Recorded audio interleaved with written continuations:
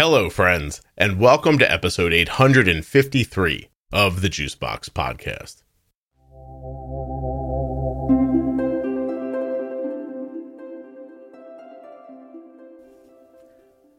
On today's episode of the podcast, I'll be speaking with Amanda. She has type 1 diabetes, and a number of things have happened to Amanda throughout her life that are going to be difficult to listen to. I just want you to be aware of that up front. While you're listening today, please remember that nothing you hear on the Juicebox Podcast should be considered advice, medical or otherwise. Please always consult a physician before making any changes to your healthcare plan or becoming bold with insulin. If you are type 1 or have... see, now I'm all thrown off by this. If you have type 1 diabetes and are a U.S. resident or are the caregiver of someone with type 1, please consider going to t1dexchange.org/juicebox so you can take the survey. When you complete the survey, you're supporting type 1 diabetes research. You can do it from your home. It is very simple. Will take fewer probably than 10 minutes, about what it took me. t1dexchange.org/juicebox. Again, I don't want to sensationalize this, but be ready.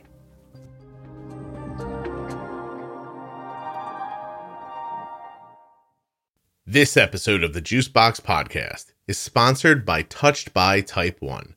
To see an organization helping others with type 1 diabetes, all you have to do is go to touchedbytype1.org and find them on Facebook and Instagram. Touched by Type 1. Today's podcast is also sponsored by US Med. Now, US Med is where Arden gets her diabetes supplies from, and you can too.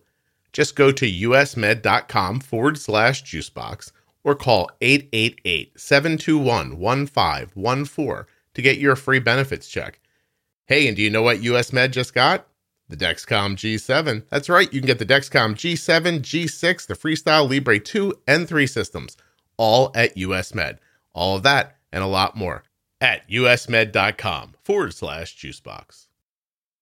My name is Amanda, and I am 27 years old, and I've had type 1 diabetes for almost 17 years. Wow, since you were 10. Were you 10? Yep, I was 10. 10 for 17 years, you're 27, type 1. Any other stuff? Did you get a fun celiac thing or anything like that? I have Hashimoto's. There you go. So you got a bonus thing. Oh, yeah. Yeah. You don't want to just, what if you just you can't just have one. Yeah, what if you just had diabetes? How boring would that be? Exactly. Hashimoto's was diagnosed when? I think I was around 14. Okay. Took a couple of years. How about other people in your immediate family? Mom, dad, sisters, brothers? Do they have anything autoimmune? I have a first cousin on my dad's side that has type 1. Mm-hmm. And then my mom and grandma. I have a whole bunch of people in my family that have Hashimoto's. But interesting, isn't it? On your mother's side, the Hashimoto's, on your dad, or vice versa. One side Hashimoto's, yeah. One side type 1. On my mom's side is the Hashimoto's and dad is diabetes. Do you think people with autoimmune diseases put off a beacon that attracts other people during dating? I mean, seriously. That would be something. Well, how often do you listen to the podcast and somebody's like, yeah, I have type 1, but my husband's family has, and you're like, really? Like, you know how many people you don't, maybe it doesn't seem like that if you listen to the podcast, you have type 1, but not everyone has autoimmune diseases. So, right. You know what I mean? Like, but it's interesting how many times that kind of pairs up like that. Do you have children? I know. I have one. Does that kid have anything? No, she is only 14 months old, so nothing so far. Amanda, you made a baby. That's lovely. I did. Thank you. She's adorable. Congratulations. That's wonderful. 14 months. Yes. Oh, you're maybe, are you coming out of the other side of the exhaustion and the craziness? I thought I was, and then she just got worse.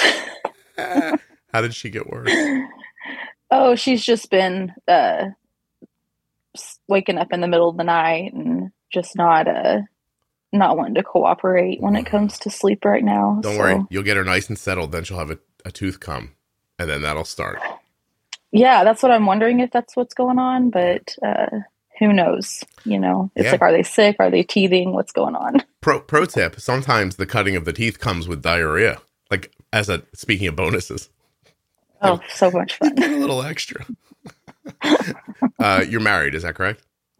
Yes. Yeah. How long? It'll be 4 years in June. Okay. Well, all right then. I think we understand who you are, generally speaking. Let's find out who you are in a more detailed way. So I guess I want to know first about being diagnosed at 10, because that seems like an interesting age.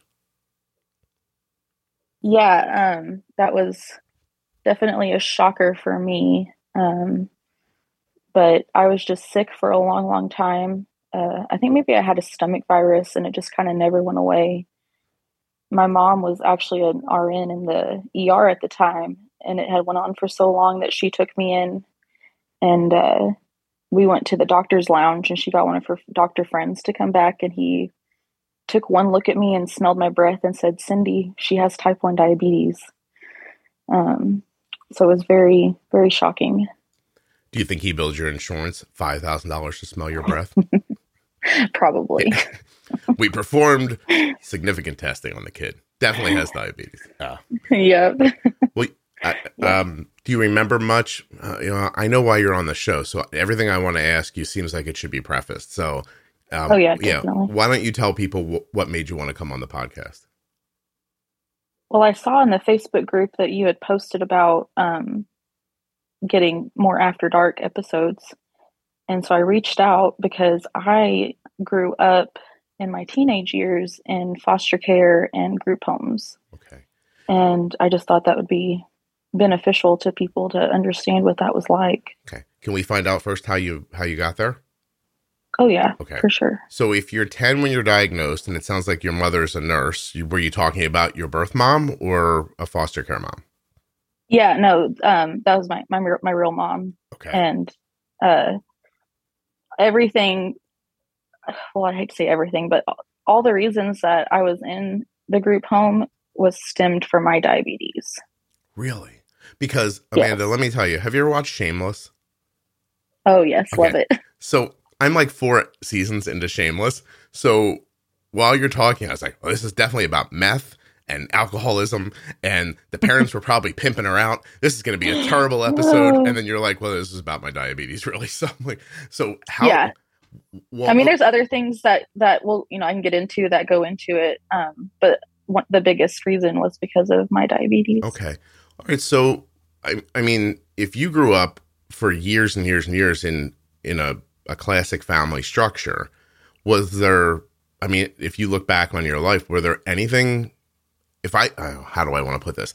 I don't know. If the first 10 years of your life were a TV show, would I notice anything that would make me think, oh, one day this kid's going to be in foster care? Definitely. I definitely not a TV show of my first 10 years. My mom and dad got divorced when I was 3, I think, and that was really rough. Mm-hmm. My dad using drugs a lot, and it was just a really rough time, and he was never super consistent with like seeing me. Mm-hmm. But from the ages of 6 to 9, I was abused by my babysitter's husband. Oh my God. And no one ever knew. No one ever knew for a long, long time. So that went on from 6 to 9. And then we moved because my mom had gotten remarried. And then once we moved, that's whenever I was diagnosed with type 1. My assumption, and I'm not asking you to give me details, but they weren't hitting you. There was sexual abuse? Yeah. Okay. Yeah. From 6 to 9. So your mom was in a situation where she had to leave you with somebody to go to work. She chose somebody. Yes. And it was actually someone from a church. It was a woman from church, and then it was her husband. So. Wow. Well, all the people who aren't religious who heard that were just right now in their cars. This is what they did a minute. They went, I know it. Yep. Yeah. That's why I don't go. So right now, I didn't want to throw that in there, but I mean, my mom obviously thought that they were good people. Sure. No. I understand. I don't know. In the middle of such a sad story, I imagined everyone listening just going, see, redemption. I told you I was doing the right thing. These church people. Anyway, not to say that, of course, everyone who goes to church would do something terrible. I don't know, made me laugh for a second. I don't know what's wrong with me. Amanda, that in the middle of that, I was like, redemption for the people who don't believe right here. No, I knew that was coming. Yeah. Sorry. I don't know. One day I'll talk to a therapist. Probably do it on the podcast, honestly. I need content. So anyway. Be very interesting. Okay, so well, that's terrible. But so your mom moved away having never known this happened to you? Yeah, no one ever knew until I might have been like 14, I think, whenever I finally told someone. I was in a group home whenever I ended up telling someone finally. Okay. Well, first of all, 3 years is a long time. And it sounds like this person was babysitting you for your mom's job. So did you have a lot of proximity to this person? It wasn't just like a couple of times a year thing, I guess is what I'm asking. Oh, yeah. My mom worked 2 or 3 jobs throughout my childhood. And so I was there like overnight. We would go on like trips out of state, trips to like their family for holidays. Yeah, I was there all the time. So can you tell me a little bit about what it's like to have these experiences, not tell anybody? First of all, why do you not tell anybody? Is there threats or? Yeah, I think, I don't know if it like just became normal for me. Like it was just like, oh, this is just what's supposed to happen. And I've blocked a lot of it out, honestly. I don't remember a lot of it. Sure. But yeah, I think it just became like a normal. And I mean, he did say like, oh, this is just between like us. And it started out as just like minor things and then it escalated. So it wasn't like this huge thing from the very beginning. Yeah, no, I understand. So when this is happening, I imagine there's a lot of blocking it out, but how does it come to the surface? Like, well, that's not my first question. My first question is, do you have any context looking back about how it impacted you? I'm assuming it was poorly, but are there ways that you can point to things about your personality or how you saw life or anything like that? I mean, it definitely did not set me up for like good teenage years. I was very rebellious and very, I don't know, like would sleep around at a very young age. And I think part of that too is like my dad not really being involved in my life that much probably contributed to that. But yeah, and it definitely, having like my own daughter now makes me extra cautious and like look at everyone. You know, it's like a red flag popping up whenever there's not. I would imagine. Well, I would imagine that makes sense.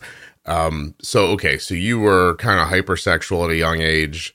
And was that prior? I mean, when does that start for you? At what age do you start doing this on your own? I started having sex at 13. And I was still kind of in and out of group homes at that time. I didn't officially like get out of group homes until it's like right before I turned 16, I think. Okay. And so it was kind of like a little bit there. And then once I got out of group homes and was home all the time, it was pretty bad. When does your birth mother become, oh God, you were in the home when you told somebody the first time you said about the abuse? So your birth mom's not in your life consistently? No, she is. She is. My mom's always been super involved and tried to do the best that she could with what she knew at the time. And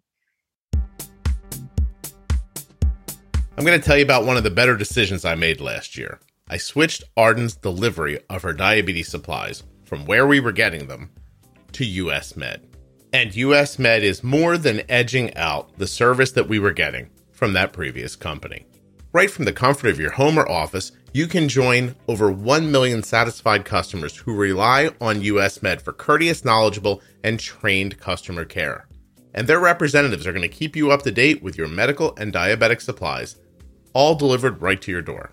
usmed.com/juicebox or call 888-721-1514 to get your free benefits check right now. US Med features a litany of things that you're going to love. How about an A+ rating with the Better Business Bureau? They accept Medicare nationwide and over 800 private insurers.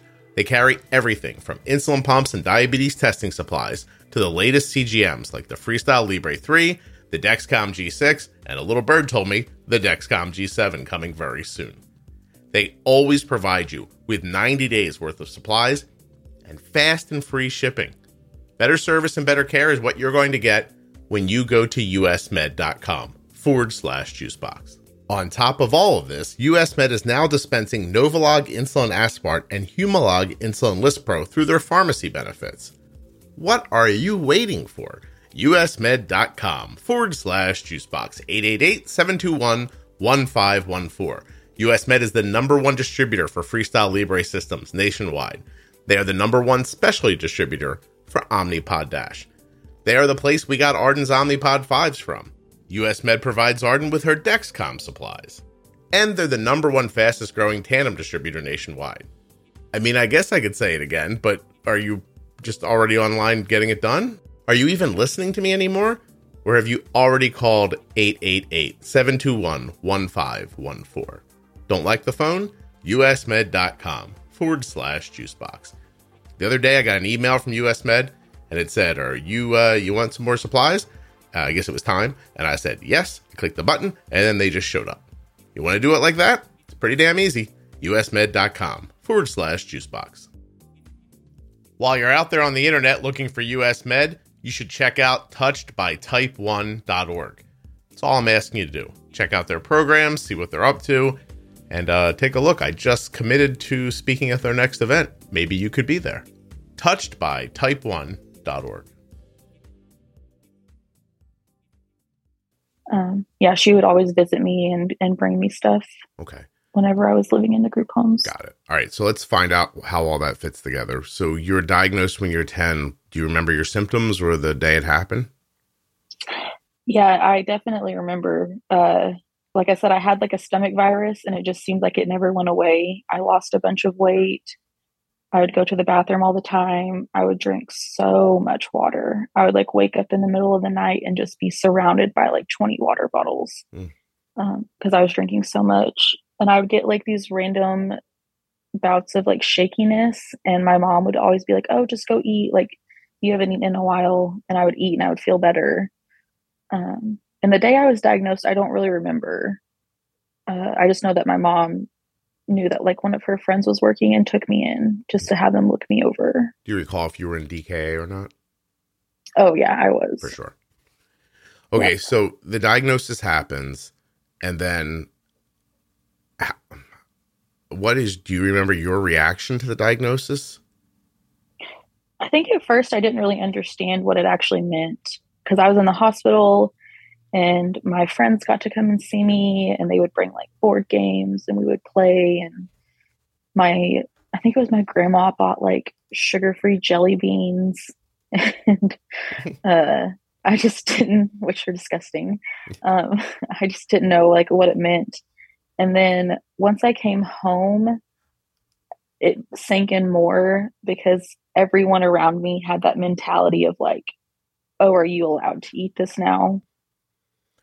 Okay. And I think that's when it kind of started like my negative outlook on diabetes. Right away, people were about what are you allowed to have? What are you not allowed to have? And it was constantly. Food. People would ask me that. Are you allowed to have that? Are you allowed to eat this? Can you eat that? Did you have any eating disorders as a child?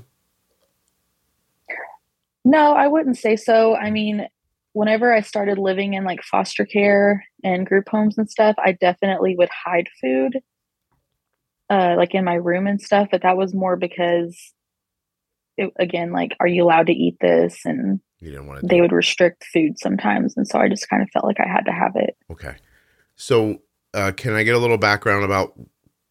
You're saying the diabetes caused your separation from your mom, but how does that happen? Mm-hmm. So trying to think.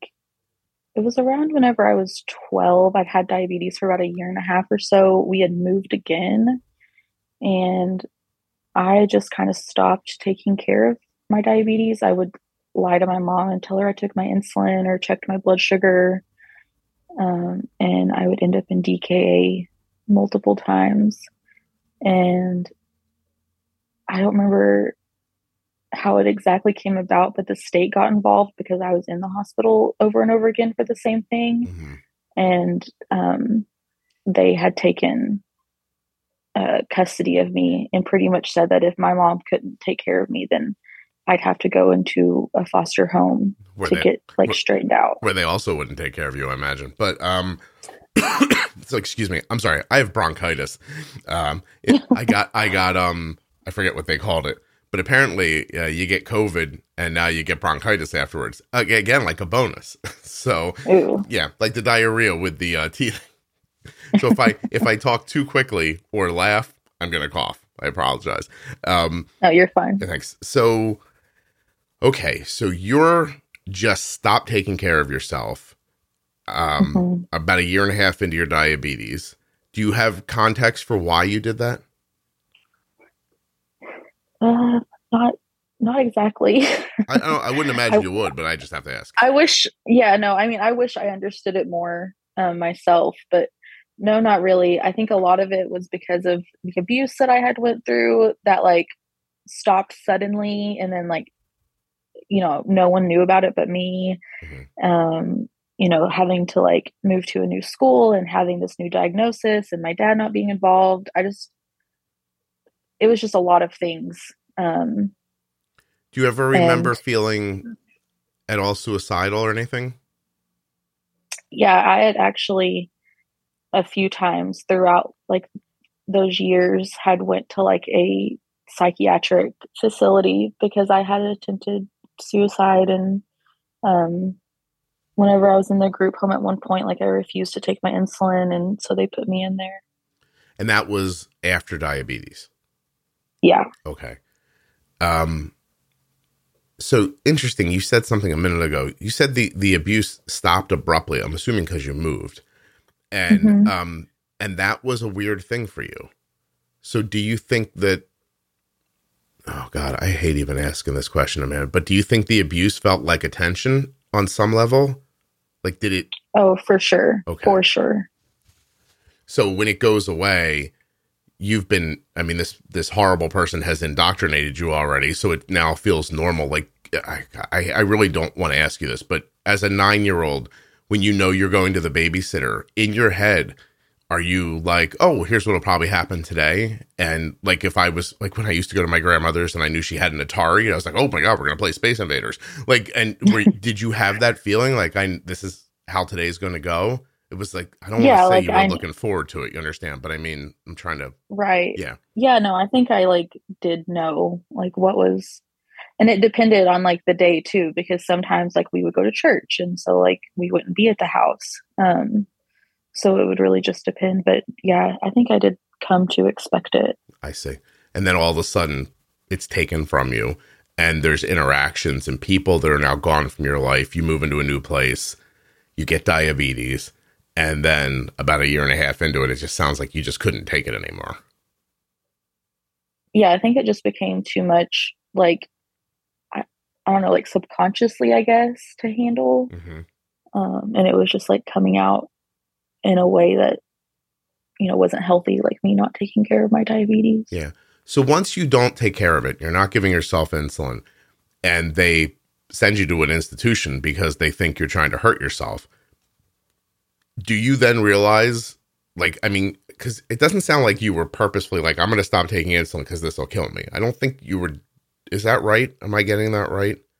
Yeah, no, I didn't. I mean, I think in the back of my mind, I knew like I could die from it, but it wasn't my intention. Right. That's what I mean. So once it's pointed out to you that this is a tool that you could hurt yourself with, does it become more purposeful, or is it still just this, I don't care?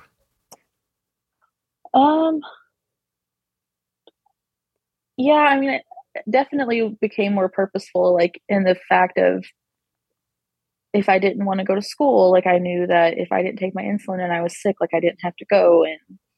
And like I didn't use it in a way to like control anyone, but I definitely knew like how to like use it to get what I wanted. Yeah. When you're in that setting, and this is really what I want to start hearing about, but I'm trying to find out what it was like to be in a group home or to be in foster care. I mean, start with like a high level overview. If I said to you, hey, you were in a group home, what's that like? What was it like? The group homes were definitely harder than being in foster care because it's definitely like a institution, like you were saying. Mm-hmm. But yeah, you're just there with usually like if you're a girl, you're with girls. If you're a boy, you're with boys. And you have, depending on which one you go to, you have your own room or you share a room with a bunch of other people.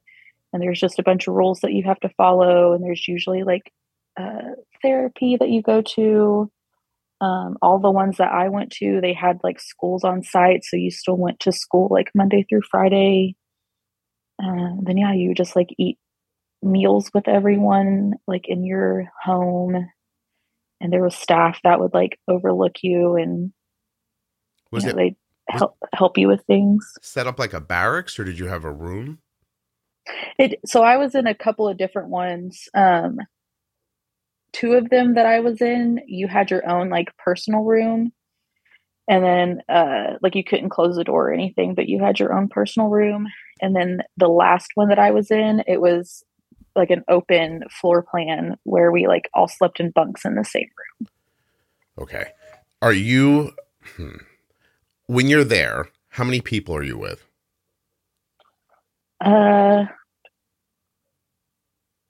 There was 20 of us in the first two that I was in. And then in the last one, I think there was only like 12 of us to a cottage. Okay. But it's mixed, right? Like the main site, there are boys and girls? The first two I was at, there were mixed. And then the last one I went to, it was only girls. Okay. Do you, when you're there, do you look at the other people and think, losers, I don't belong here? Do you look at them and think, oh, geez, this is exactly where I belong? Like how is the feeling of being there? Yeah, no, it definitely kind of felt like, what did I get myself into? The first two, and I keep saying the first two because they were part of like a children's division, and the last one that I was a part of was the youth division. Okay. So that kind of makes a difference on like why people are there. Mm-hmm. But yeah, the first two, it wasn't that bad because I mean, people were there for just like behavioral issues, just, like not listening or not going to school or whatever. So that one wasn't bad. But the last one I went to was really rough because there were people in there for like manslaughter, and there were people in there for like molesting other people. And that was pretty difficult to be around. So suddenly you're, I don't know how old, but not that old. You've been a victim of sexual abuse. You got type 1 diabetes. You rebelled against it to the point where the state told your mom, hey, if you can't handle this, then she comes with us. And now you're sitting across from Jeannie, and Jeannie shanked somebody. Exactly. Yeah. Okay. Well, that'll make you rethink everything, I would imagine. I want to go backwards for a second and ask you a question. It's going to be hard for you to answer, but why couldn't your mom get a handle on this? I think she tried, but she pretty quickly was like, you're going to do what you're going to do. And I rebelled against her pretty hard. And we've never been like, we're not like super close or anything. Mm-hmm. And so I was never like, I could just go to her and talk about anything. So yeah, I mean, she tried her best, but I was pretty difficult about it. What does that mean, she tried her best? Because I'm also trying to contextualize in my mind her situation, which is she was married to somebody who was a drug addict who left her with a baby. I mean, and you have brothers and sisters or no? I have a older half sister. We're 11 years apart. All right. Well, fair enough though. She's got 2 kids. She's abandoned. She's been through her own taxing situation. I mean, I think, Yeah. you know what I mean? I think at that point, like she did go through a lot of rough things in her life. Like growing up for her was not easy. Her father was very abusive towards her. And so I don't want to say like she gave up, but I think she was kind of like, well, it is what it is. Like So, I've done what I can do. yeah. Or like she would just ask me a lot of times, like, oh, did you take your insulin? And I would tell her yes. And she would just take it for what it was. Your scenario, yeah, I mean, this whole big scenario, is it geographically systemic? Like, do you know what I mean? Like, is it, I don't know. Like, I don't know where you live, and I'm not asking you to tell me, but is my husband's an addict, we kicked him out, people abuse us? Is this a story that's, like if I told you I've known a lot of people in my life, I don't know anybody who this has happened to. Like, is this a thing that just happens, and therefore it's more palatable? I mean, yeah, I guess it could be like systemic. I guess so. I mean, my mom also like had a lot of depression issues back then. Mm-hmm. And so, I mean, I really don't know like what went through like her mind at the time besides my daughter's going to kill herself and I'm going to watch it happen. So hopefully these people will come and help, and we'll let the system take over. And I mean, yeah, listen, I don't want to jump to the end, but that was not valuable to you, I imagine, being in the system. No, yeah, it was not. Okay. So, were you ever in single, like, foster care homes? Yes, that's where I started out at. Because you were young and cute, and that was all, like, and are those people looking to make families with foster children, or are they doing it for money, do you think? No, the one I went to, like, they were strictly just doing it like foster care. They had already adopted, I think, 4 or 5 kids, mm-hmm. and they were older. Some of them still lived in the house, and some of them were like old enough to be on their own. So they were literally just doing it for like whatever reason, for their own personal reasons. But the one I went to, she had just became like a medically licensed foster care home. Okay. And I was her first type 1 diabetic. And then while I was there, another girl came, and I believe she was also type 1 diabetic. So she gets herself a medical distinction so that she can bring kids in that have other issues, proving she can handle them. She sounds well intended, although I imagine there's probably a little bump in pay for that, but I'm not going to put that on her. Was she helpful, or did you just rebel against her? No, I mean, she was nice. Again, like, she just did the best that she could with like the information that she had. It was really the other kids in the home that were kind of rough to be around. It was always like, you don't live here, I do, like, you're a guest. I never felt like I was fully at home, I guess. How long were you there? It was like 9 months or so. Okay. That's a long time to not feel welcome. Did anyone bring up church? Yeah. And if they did, were you like, oh, no, I'm not doing that again? Oh, yeah. No, it was a requirement for us to go to church every Sunday there. Gotcha. When do you tell somebody, hey, listen, from 6 to 9, I was abused by my babysitter's husband? I think I was 14. So I was 13 when I went to the foster home. And then I had gotten out of the foster home for a little bit because they thought like, oh, I can go back home and like it'll be fine. And it wasn't fine. I had gotten into a lot of trouble at school and gotten kicked out. And then I got arrested and put in juvie. And then I went to my first group home. Amanda, because you're part of my group, I know what you look like. And you're just such a pleasant person that when you say things like when I got arrested and things like that, I'm like, really? This girl? Okay. It's shocking. Wild. Yeah, you don't look like somebody who's going to who's going to stick me, sell me meth, and then throw me in front of a train. You know what I mean? No. You just don't. So Crazy. tell me a couple of things. Got in trouble. How do you get in trouble? So I was a freshman in high school. I was 14 and I had started hanging out with people, which is like not their fault. Like this is all on me. But I had started like smoking weed and drinking a lot, and I had taken vodka in a water bottle to school and got drunk. And the next day, I got called into the principal's office, and I got like expelled from school. And For the vodka? obvious, yeah, How'd you get caught? yeah. I'm sorry. I know this is not an appropriate question, but how'd you get caught? I'm pretty sure someone like told on me. Who'd you tell, Amanda? Well, I was trying to like be cool, and I was like sharing it with people, and okay. that was my first mistake. Yeah.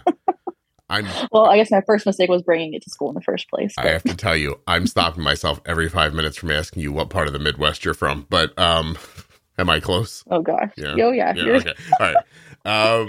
It's okay. I'm sure there are people bringing vodka in Jersey too. I'm just saying.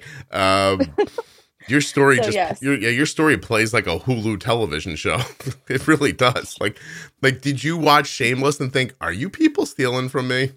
Like No, I'd be like, who was in my house writing this down? My God.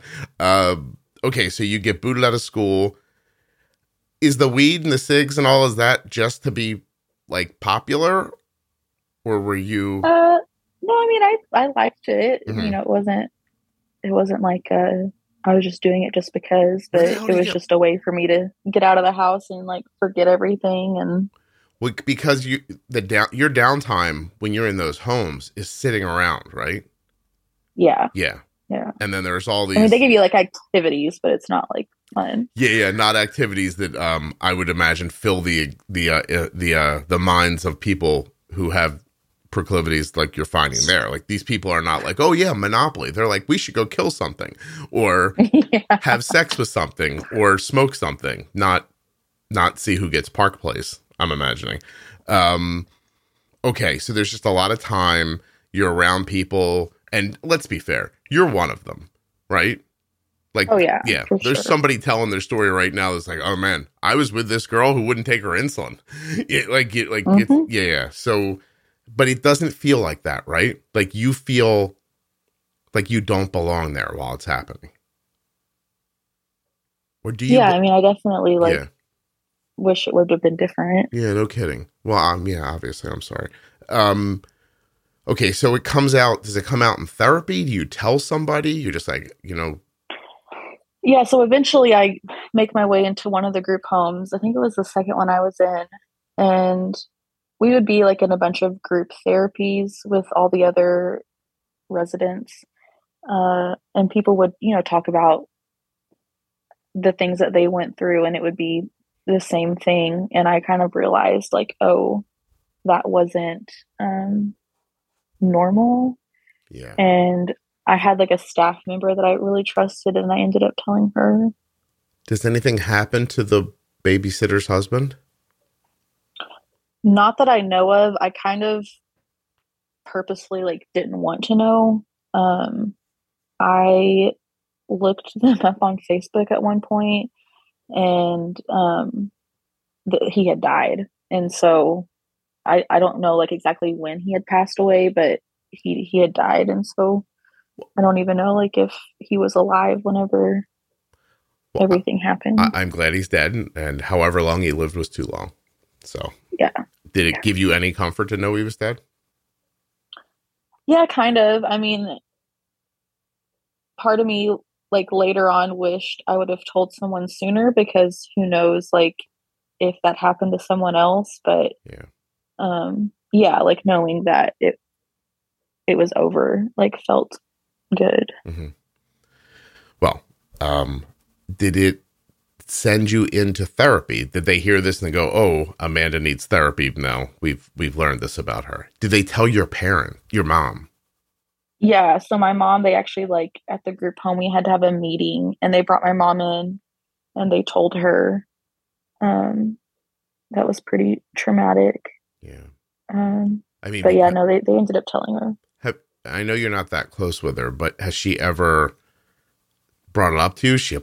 I mean, not that there's an apology to be made, but did she ever say, I apologize, I know I put you there, or do you get anything like that from her? Um, Maybe in the beginning, like like when we first told her, but no, we like do not ever talk about it. Yeah. Um, Trying to decide, at what age do you think your life, I mean, because you're married now and you have a baby, and you would describe these things as being in your past. Yes. Yeah. When does that happen, and how does that happen? How do you make that transition?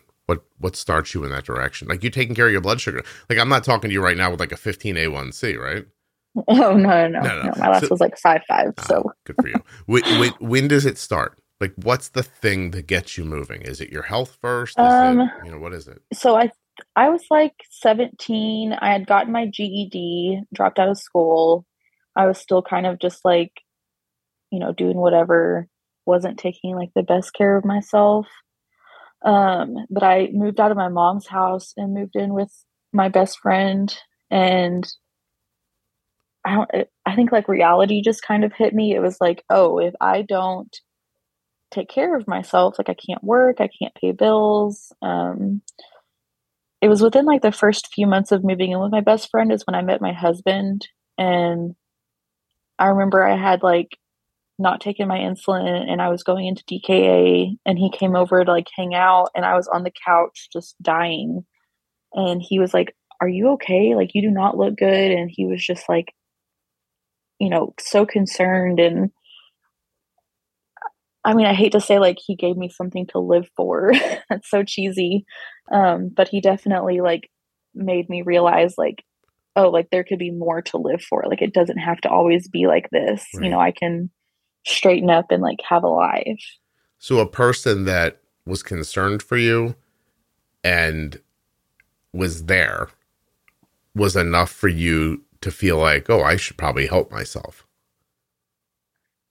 Yeah, yeah. And I think like it was a mixture of that and like just realizing, oh, I cannot live on my own if I don't like take care of myself and get a job. And I can't have a job if I'm constantly like throwing up and feeling like crap. How old are you at that point Um, when you meet him?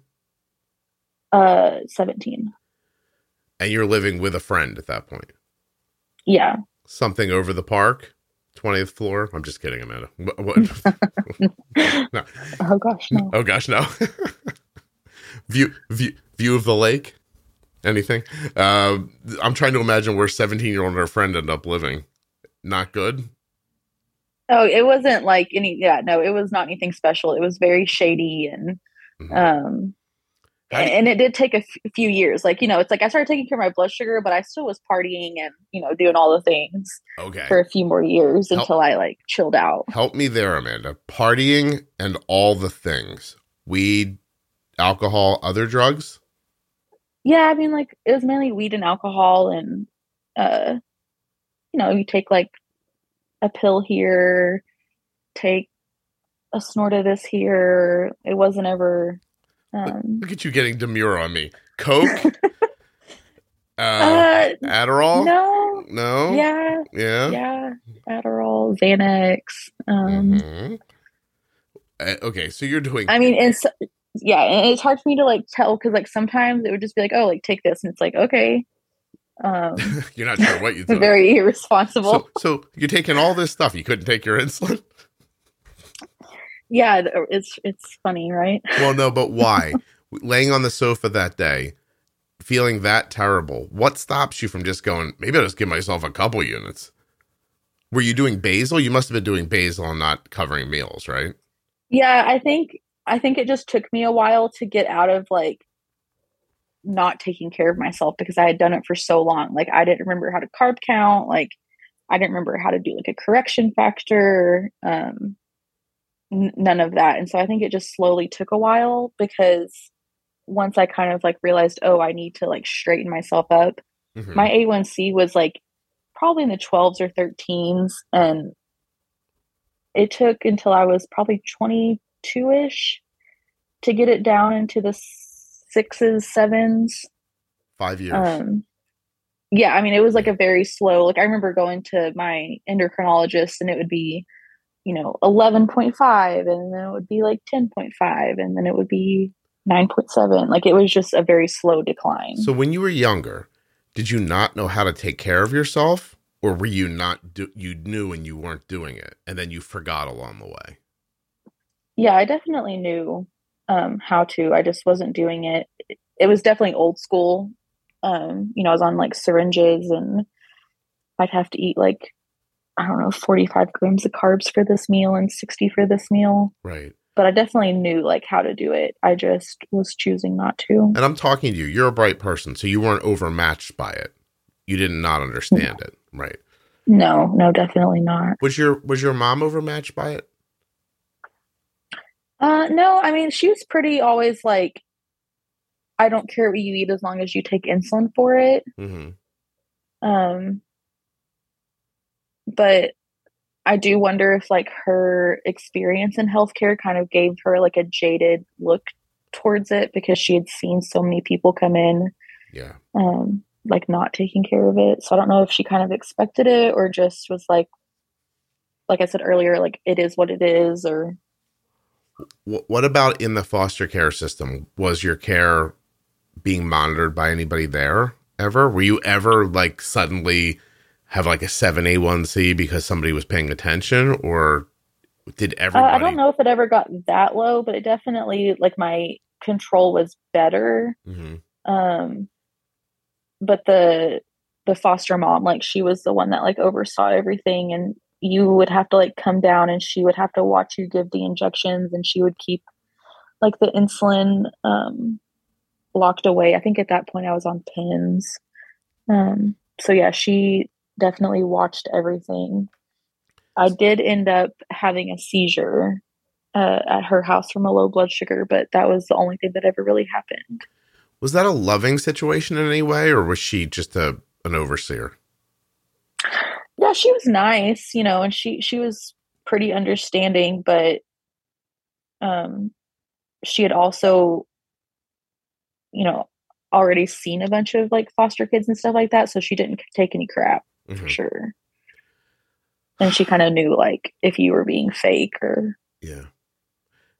So you said earlier that all this came from your diabetes, but mm-hmm. I'm going to wonder while we're talking, and I'm going to wonder after we're done talking, how much of this isn't really the abuse and then the unluckiness of running into the diabetes. Like if this wouldn't have just been something else, 10, 11, 12, 13 years old, you know what I mean? Like, like if you didn't just need any tiny little tip to just run in that direction. Mm-hmm. I'm going to do something unfair. You don't have to answer me if you don't want to. Your dad, your mom, and your abuser. Whose fault is this?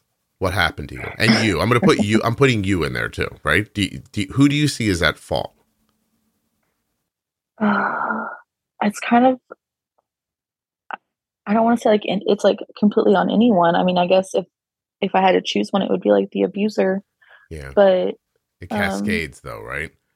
Yeah, but I mean, like second runner up is my dad. Well, yeah. Well, so your father doesn't do his job, right? He doesn't do the thing he promised. He doesn't do the thing he needs to do. Puts your mom in a bad position. Your mom is having her own crisis. Her life is falling apart. Was your mom using too, or just your dad? Just my dad. Your mom's life's falling apart. She's stuck putting you in care. She does the best she can. I mean, she goes to a church to find somebody to put you in with. Boom. Now you're being, I mean, we're not saying it out loud, but you're being raped for 3 years by an adult. Yeah. Then you get out of that situation, and before you can even come up for air, you have diabetes. Yeah. Yeah. Yeah. I don't think you had much of a chance, Amanda. Like you would have to be, I don't even know what I don't know what you needed. Like, do you know what I mean? Like in that scenario, I'm trying to think of what could have been added to your life to stop any of this. And it's sad, but I don't see like a simple answer, Yeah, I was just dealt an unlucky hand. You needed some adult to do the right thing. That's what you Yeah. needed. You need an adult to look at you and go, there's a kid. They need stuff. I will be the person to facilitate that stuff for them, show them comfort and care and make the decisions for them that children are not able to make. People just let you down the whole way. And then you get into a system that lets you down. I mean, with the exception of a foster care mom who did what you explained, you're never in a good scenario. Were you abused inside the system at all? No, No. no. Not that it doesn't happen. It But does didn't happen definitely to happen, you. but no. When you start becoming sexually active inside of the system, is it with other children inside of the system? It was never like in the system. Definitely like in foster care I was, but otherwise like it would just be whenever I would get out on they call them furloughs, and it would just be like weekends or Mm-hmm. 4 or 5 days at a time that you could go home. So is, like, I don't know, is 14-year-old Amanda getting a day off and thinking, I'm going to go find some cigarettes and some vodka and have sex? Is it? Definitely not. I No. think whenever I ended up losing my virginity, uh, I was like on like one of those furloughs at home, Mm-hmm. and it was, I want to say I was about to turn 14, if I remember correctly. And it was like 2 weeks away or so. And it was by an 18-year-old, and he had kind of already groomed me from a younger age. Mm-hmm. And so I kind of already, like, I didn't have like an issue with it, but I kind of knew it was going to happen. Okay, you expected it to come. I'm so sorry. I'm going to ask you something that I feel bad about asking, but lost your virginity. Are you saying that as that was the first time you had intercourse, or the first time you did it willingly? Like, willingly. Okay, all right. That's what I thought. I just wanted to be sure. I got to tell you, Amanda, like 10 years ago, I thought, I'm going to start a podcast about diabetes.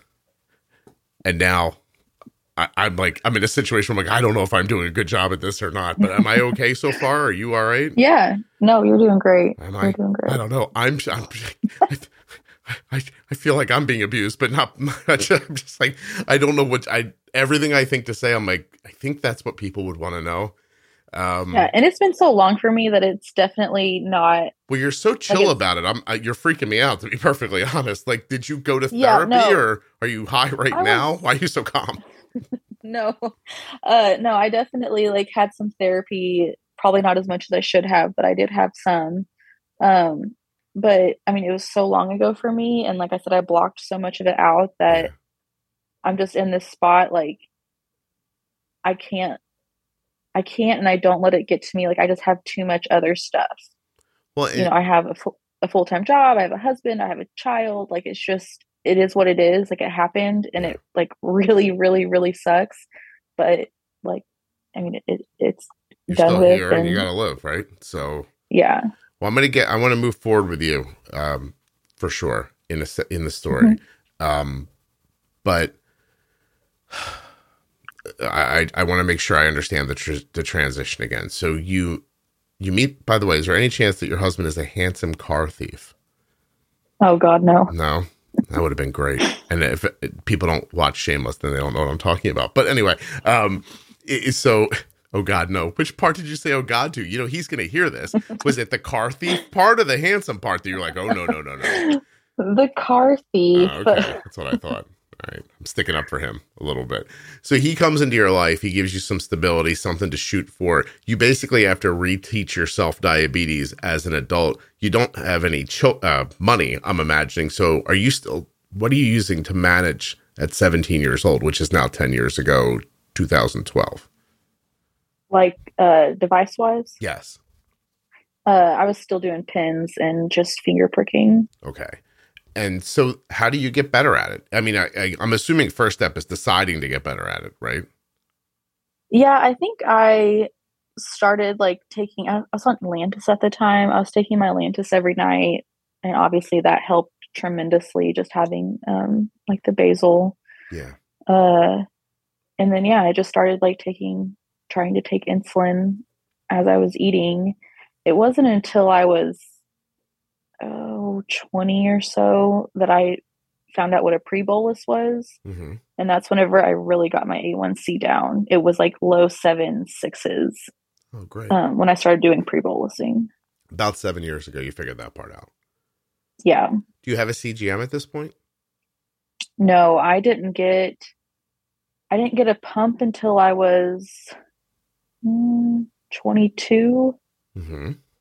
And then I didn't start wearing a CGM until maybe 3 years ago. Oh, wow. Okay, so you haven't had it. Are you automating now, or are you still making decisions? Like, No, I mean, I'm on the T-Slim with the Control IQ. Control so. IQ. Very cool. And G6. Mm-hmm. You've come a long way. Oh, yeah. Does the boyfriend back then learn about diabetes with you, or do you keep it to yourself? I pretty much kept it to myself. I mean, he kind of saw in the background what I was doing. And he would ask me sometimes like, oh, are you low? Like, do I need to get you something? Or, he'd ask me like, do you need this to eat? Or he kind of saw in the background what was going on, but Mm-hmm.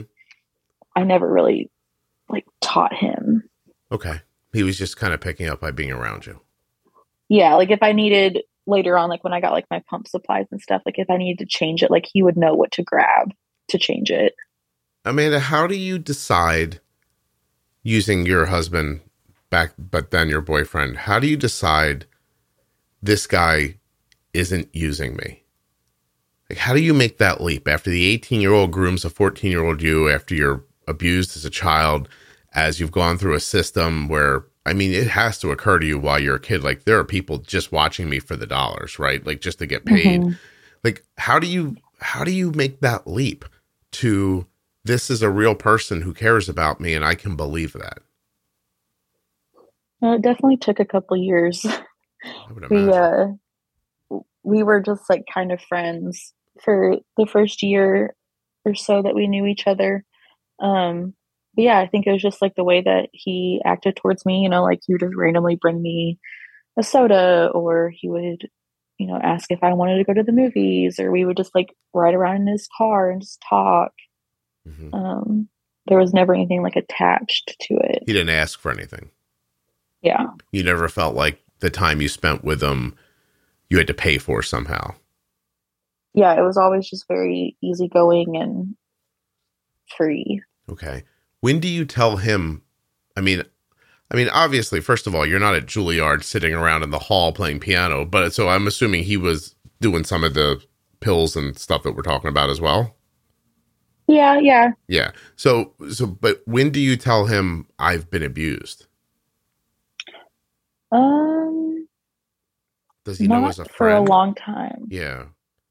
Yeah, So, it was a long, long time. So, like I think we were already married. Oh, okay. All right. Yeah, no, I mean that was really hard. Yeah, sure. Did you feel like if I tell him that he'll leave me? No, I kind of felt like not necessarily leave me, but like would he look at me differently? Mm-hmm. Do you like as a matter of course now, do your close friends all know this about you? No, not really. No. I've told like one person, like my best friend, the one that I lived with, and then actually like some of my coworkers, because I was talking to them about coming on to the podcast.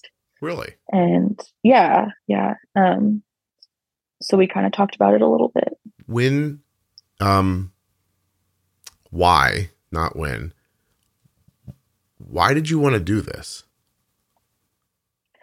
I mean, I just think it's kind of important for people to understand that, when a young kid or teenager is not taking care of their diabetes, there's something else. It's not just, oh, I'm just not going to do this one day. Like there's something else going on. And definitely like being in the group homes, I just feel like there should be more awareness towards that and how difficult that can be. Mm-hmm. And I just never really heard anyone talk about it before. Yeah, I have to be honest. I don't know how long ago it was now. It's probably 3 or 4 years ago where someone said to me, can you have someone on the show who drinks a lot and has type 1? And was like, I mean, I guess so. So do you think people are like, could this guy put some effort into this podcast? There's a lot of effort that goes into it. I don't always like, I was like, all right, they want to hear from a person who was like a real, like, not just a casual drinker, right? But somebody who was drinking a lot and frequently. And, I think what people wanted to hear was there must be a way to manage it. And then you get the person on, they're like, tell you what they do, but it's not like hard and fast rules. You know what I mean? It's more like, this is how I got through it.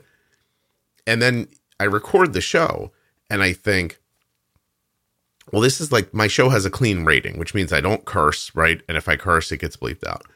And as odd as it is to me, I have a fairly heavy following of people who, my wife and I were talking about the other day. I'm like, do you know how many religious, like really religious minded people listen to the podcast?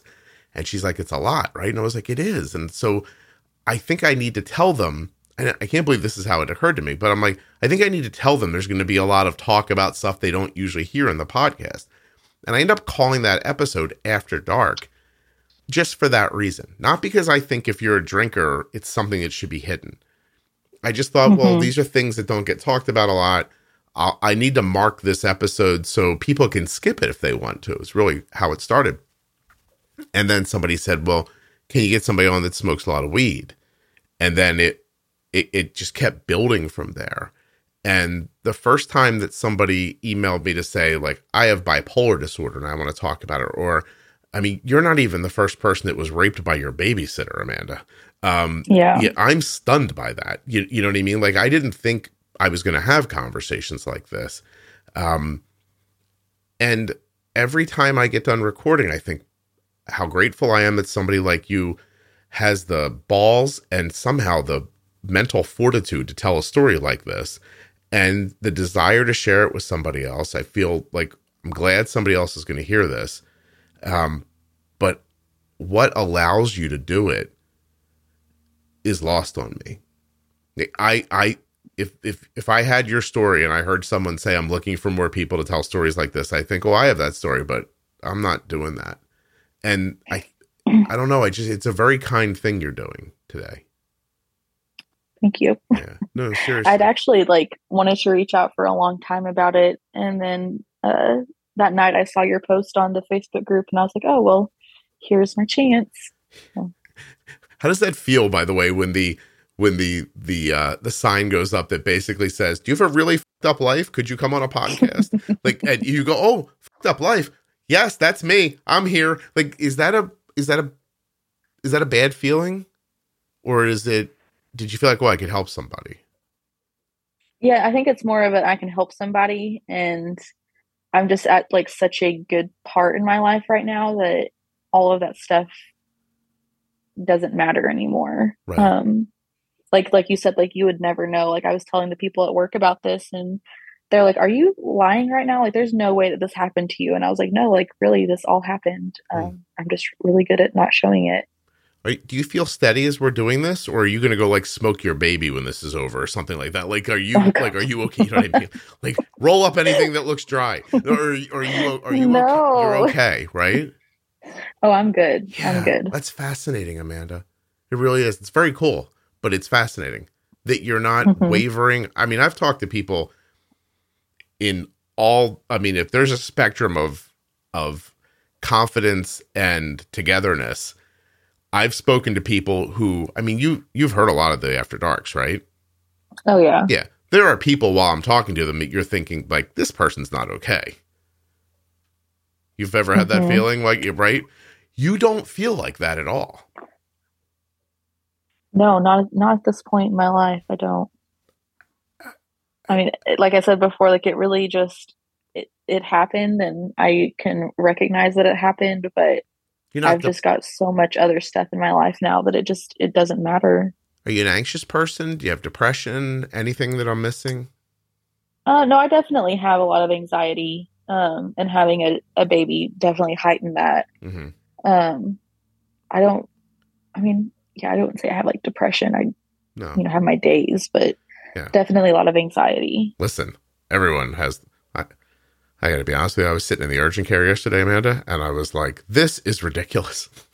I felt so spoiled yesterday. Like seriously, like I had access to good healthcare, and I still was like, this is ruining my day. I actually sat there thinking like, what a waste. I don't get that many Sundays off. And I'm sitting here at this freaking urgent care. I already know what's wrong with me. I like when the doctor came in, I was like, just give me a steroid pack and some antibiotics. I know trust me, and then an x-ray and a blood test, and 73 things later, she comes back in the room. She goes, we're going to give you a steroid pack and some antibiotics. And I was like, oh, fascinating. She goes, how did you know that? I was like, I don't know. I've got a cough that won't go away. I've been alive for 50 years. Like I clearly have something viral, or excuse me, like there's germs in there. You got to kill my germs. Like get them in there. But anyway, like my point is that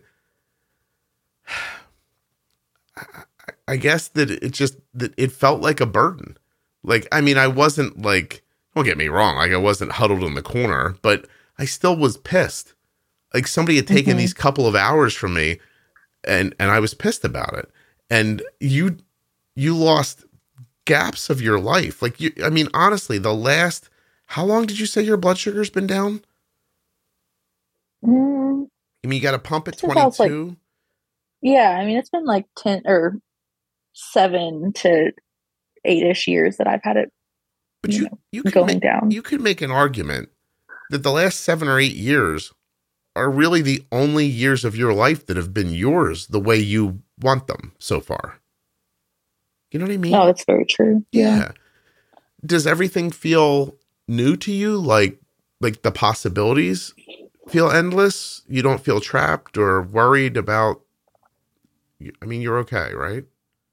Yeah, no, I definitely, I mean, it took a long time to like get to where I'm at, but, no, I feel good. And some things, I hear people talk about like their childhood or like being in high school, and I just can't relate to that. So that's a little difficult sometimes, but yeah, other than that, it's good. Listen, if you were telling me right now, like, Scott, listen, once in a while I get stressed out. I go out back and I kill squirrels.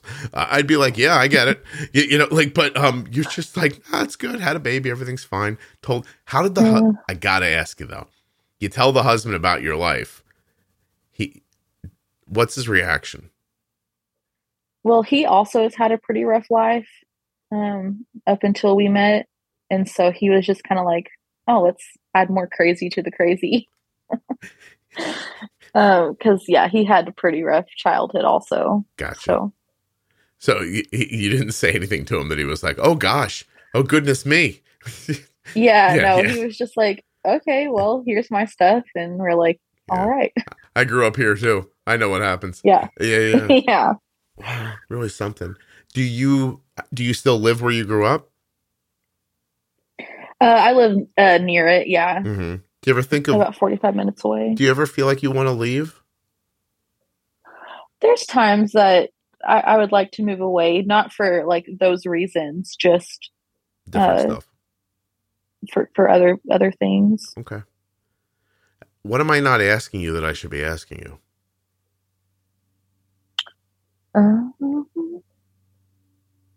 I really don't know. I'm off center today, meaning like these conversations are, I'm always pretty sure I'm doing a bad job while I'm having them.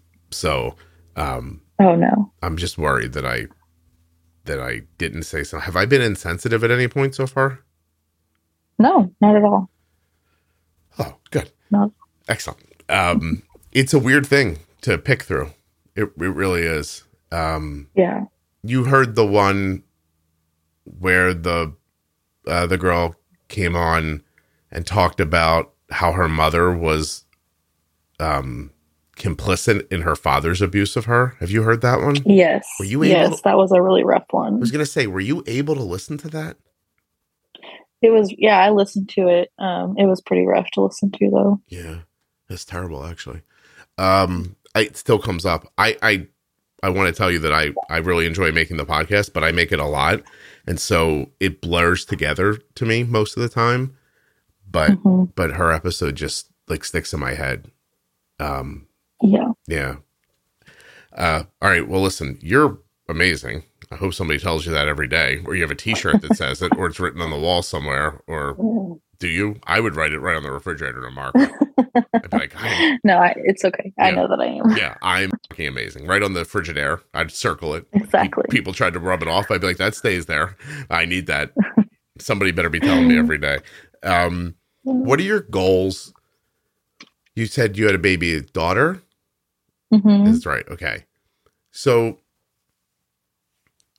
everything I experienced growing up informs how I raised my kids, right? And Right. nothing nearly as bad as what happened to you happened to me. I mean, I had my ass kicked a little bit by my dad, but like there was actually a moment when you were talking about how your mom couldn't get it together, and I thought, oh, I would have like found my head in a wall. I would have been like, oh, boss, Yeah. sorry, but not that I'm saying that was a good thing, but my upbringing, we were broke. People weren't particularly kind or around a lot, and I saw how that hurt my mom. And that made me want to be around and want to be kind. And some people have the exact opposite reaction. Some people are around horror and they give out more horror. And so you were around it. You've made an incredible journey to get out of it. And now this opportunity is before you, right? There's a guy that loves you. You love him. You made a baby. There's a lot of love here. Everybody's dealing very well with what happened in the past. You're healthily moving forward. What are your goals, like, for the next 10 years? Like, what are you trying to do? Just be better than what was done with me. I just really want, like, my kids to know that I'm always here and I'm never going to turn them away for anything, and just be like a happier home. And I always wanted to have like the home that my kids bring their friends to, because it's so nice to be here. And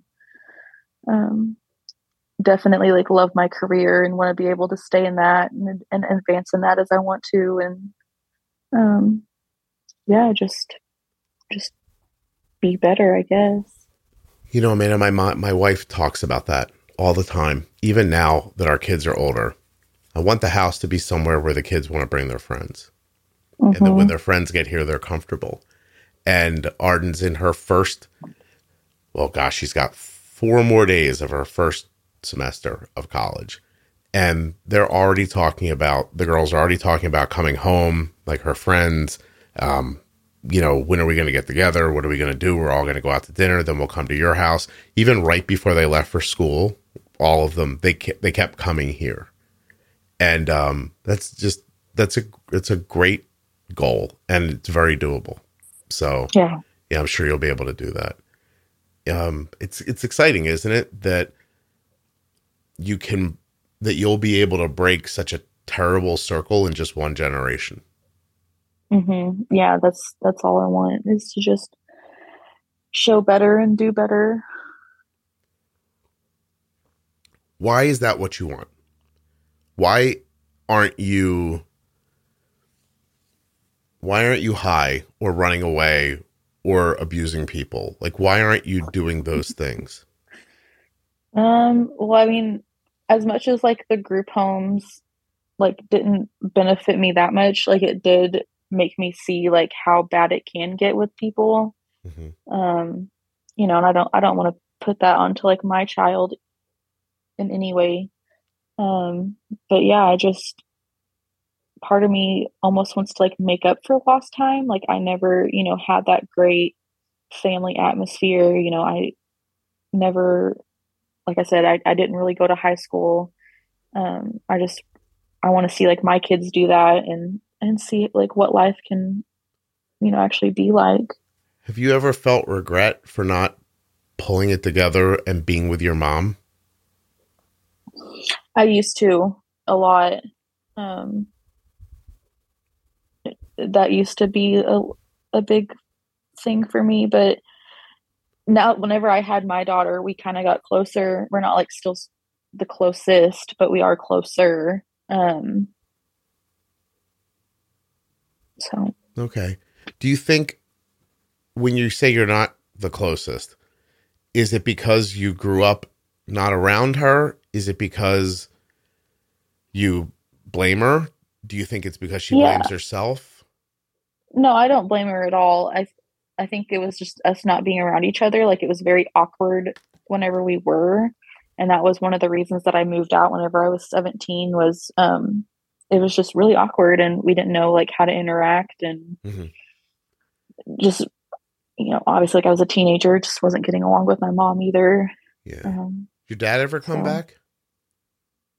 I talk to him every once in a while and I see him like once a year for Christmas, but not really. No.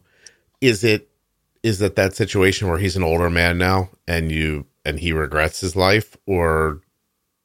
Yeah, I mean, I don't really talk to him about it, but I can imagine that he, didn't really take care of himself, like between the drugs and drinking, like he has arthritis really bad and he ended up losing all of his teeth and he, never like saved up any money. So now I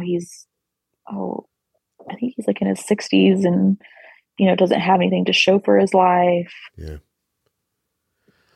Yeah, that's depressing as hell. Okay. Jeez, Amanda, you're a party, huh? I know. Meth teeth, by the way, on Dad? What's that? Meth teeth? Did we lose or yeah, just bad hygiene? So. You assume so? I mean, I'm close with my aunts that's like one thing I can say is I'm really close to them. Mm-hmm. And a lot of them have had their teeth taken out too. I think like there's like just really bad gum disease on that side.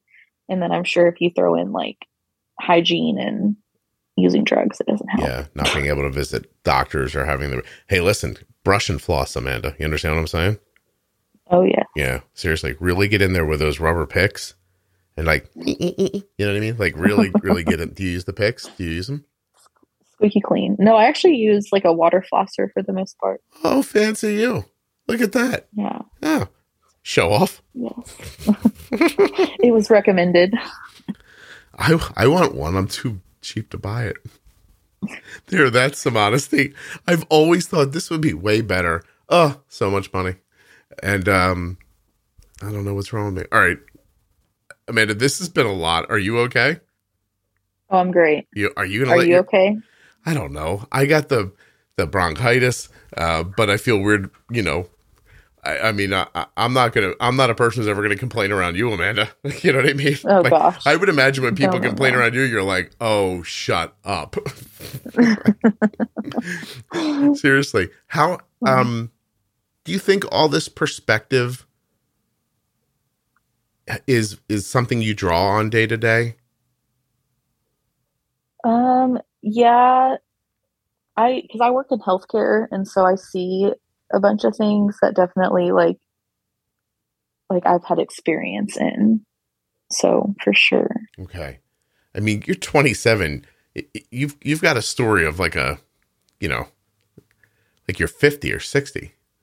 Like you've been through more than anyone's fair share a couple of times over already. Yeah. Yeah. You're really something. I'm really pleased that you did this, and I don't know how to thank you, obviously. But this was wonderful. Did we do anything or say anything that you're now like, oh, I shouldn't have said that? Or do you feel okay? No, I feel fine. Yeah. I think like I knew what I was coming on for and I'd already kind of prepared myself. So. Well, this is great. Let's put this out at Christmas. Man, do you spread the cheer? Oh my God. Yeah. Like, don't you think I should throw this one right out a couple of days before the holidays? So people can feel freaking grateful, Amanda. They can be like, oh, I was going to complain, but then I realized that none of the stuff that happened to Amanda has ever happened to me. So I'm just going to shut my mouth and move forward and smile. Mm-hmm. Yeah. Give them something real to complain about. Yeah, no kidding. I'm going to let you go because I don't know what else to say. I just want to make sure that you've said everything you wanted to say. Yeah, no, definitely. I just wanted to come on and, I see like a lot of parents kind of say sometimes like, oh, my kid's rebelling and this and that. And it's not always like a black and white situation. And there's other things that can be going on. And it's important to figure that out. Oh, Amanda, you've definitely helped and freaked out a lot of parents today. No doubt. No doubt there are people listening right now who are like, oh, great. Okay. It's good. Okay. This was it doesn't have to be to like that extreme. No. But your story is obviously, I mean, honestly, I joked about it in the beginning, but your life was at one point so ridiculous that it feels like somebody made it up. Mm-hmm. You know, it does. Yeah, it really does. It really feels like. Did you ever have that moment that people talk about where you're like, am I remembering this right? All the time. Okay. I mean, I still like, there's some times where I think about it and I'm like, did that actually happen to me? And I don't think it was until I was older and I was out of that situation that I realized how traumatic everything that happened to me was. Oh, I mean, no kidding. Like, I can't remember anything from the time I was 6 till I was 9. Like, I'm sitting here right now thinking, I don't have any recollection of anything. Like, you know what I mean? Like, you can remember moments or flashes, but like, you know, I'm sure I had a great day when I was 8. I don't know it. I'm sure I had a terrible day when I was 9. I don't know it. So that even seems like torture.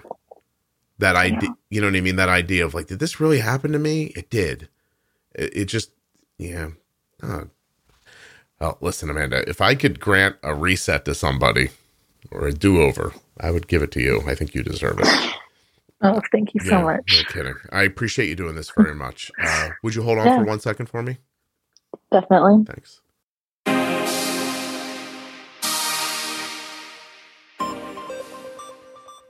First, I'd like to thank Amanda for being on the show and sharing so openly and honestly. Of course, I want to thank US Med and remind you to go to usmed.com/juicebox or call 888-721-1514 to get your free benefits check and get started today. You're looking for that Dexcom G7, you know where to look, at US Med. Thanks also to touchedbytype1.org. Head over and check them out. And don't forget to follow them on Facebook and Instagram. Touched by Type 1. Thank you so much for listening. I'll be back very soon with another episode of the Juicebox Podcast.